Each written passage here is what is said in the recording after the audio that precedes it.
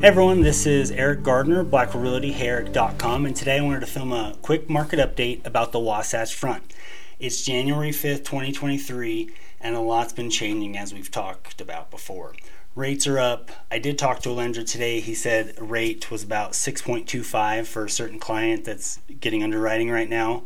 So floating in, 6.25%. That's kind of where it's been the last month. It's crept up a little bit, he said. So just an example of what interest rates are as of today. So we're not, those personal loan rates aren't past 7 as some people have been talking about. But regarding the Utah market update or the Wasatch Front market update, remember this is the Wasatch Front, so Utah County, Salt Lake County, Tooele, Weber, and Davis. Units are actually down across Utah and the Wasatch Front. I track units a lot. A couple weeks ago, it was floating around, or a month ago, around 10,000. As of yesterday, or today actually, total units for sale in Utah or listed active, 7,833 units. So down about 2,500 units from the high we had a month and a half ago. What's causing that? So I wanted to look at that. Obviously, when the new year starts, a lot of sellers and a lot of agents actually have listings end on December 31st. I'm not sure why, but for some reason a ton of people do. So when I dove into those numbers about what's going on with the total market, I looked up the last 7 days, how many actually came off the market from being either canceled, the listing expired, or a seller withdrew their listing. And it came out to, where's that information? Here it is.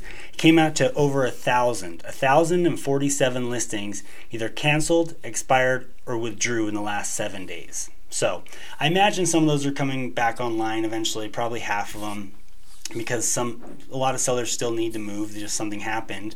But we've talked about this before, how some sellers, they'll withdraw their listing or cancel it because they just get fatigued. They get tired of trying to sell their home, so they either decide to stay or just wait until spring when maybe it's a better time. But the ones that expired, I imagine a lot of those will come back on either with the same agent or with a different agent. And then also in the last 7 days, 400 units went under contract or were in backup status. So that's transactions that are actually occurring, that are starting to move through the due diligence and the finance and appraisal deadline. So while inventory is down, the people that obviously have their homes listed right now are motivated to sell. The people who are listed right now, it's kind of creating less competition. When we went from over 10,000 listings down to 7,800, in certain price bands, there's probably less competition for active listings. So also like a different thing to think about when having a home on the market during these months or during this time. But going back to the Wasatch Front data, usually I do it's a year-over-year comparison of the same month. So this month we're doing December because that's the month that just ended. So December 2022 compared to December 2021. And we know in 2021 and the beginning of 2022, it was super, super hot and fast in this market. So let's dive into this. So total sales in December 2021, when it was super crazy still from the COVID pandemic era, interest rates were still super, super low. Along the Wasatch Front, there was 3,443 units sold. Last month, 1,919 units. So that's a 44% decrease in units sold. List price also increased still. People were listing their houses for more, hoping the market was still what it was last year, or hoping that appreciation was still continuing or staying flat. But so list price was still up. So median list price was at $515 in 2022 December, and the year prior, that December prior, was $475. So an 8% increase in list price, or hoping to sell price. The actual sold price was actually flat. That's what's crazy. So in December 2021, that list price was $475 and the sold price was $478 because things were getting bid up a little bit. December 2022, we had that way high list price, people hoping for top dollar, or hoping for the market to just continue rising. Sold price down $478,000. So it actually median sold price in December 2021 and median sold price December 2022 were actually the same.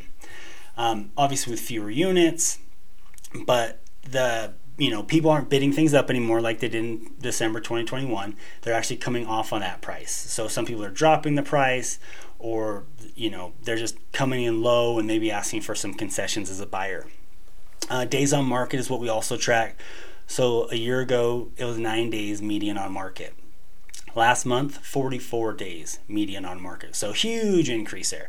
But we're seeing days on market increase. I think the last video I did, it was about 45 or 48. So, it's been floating around that 45-day mark pretty consistently the last couple months. So total units for sale along the Wasatch front, where this data is from, 5,385 units. We talk about sellers markets and buyers markets a lot. Technically, we are still in a seller's market. There's only 2.8 months of supply. It doesn't become like a true buyer's market till 5 or 6 months of supply or more even. But with where rates are at, there's still that fear in the market. So sellers aren't getting as much, power or control when listing their home, because buyers are being more picky because they can. So just a lot of data happening right now with, where things are going. The Fed actually released their minutes the other day saying that, it looks like they're going to continue, they're not going to stop fighting inflation. A lot of people have said that they should just stop and see where things shake out with the current rate rises they've made. So there's a lot of uncertainty there. I'm guessing they'll do 1 or 2 more rate rises, probably pretty small.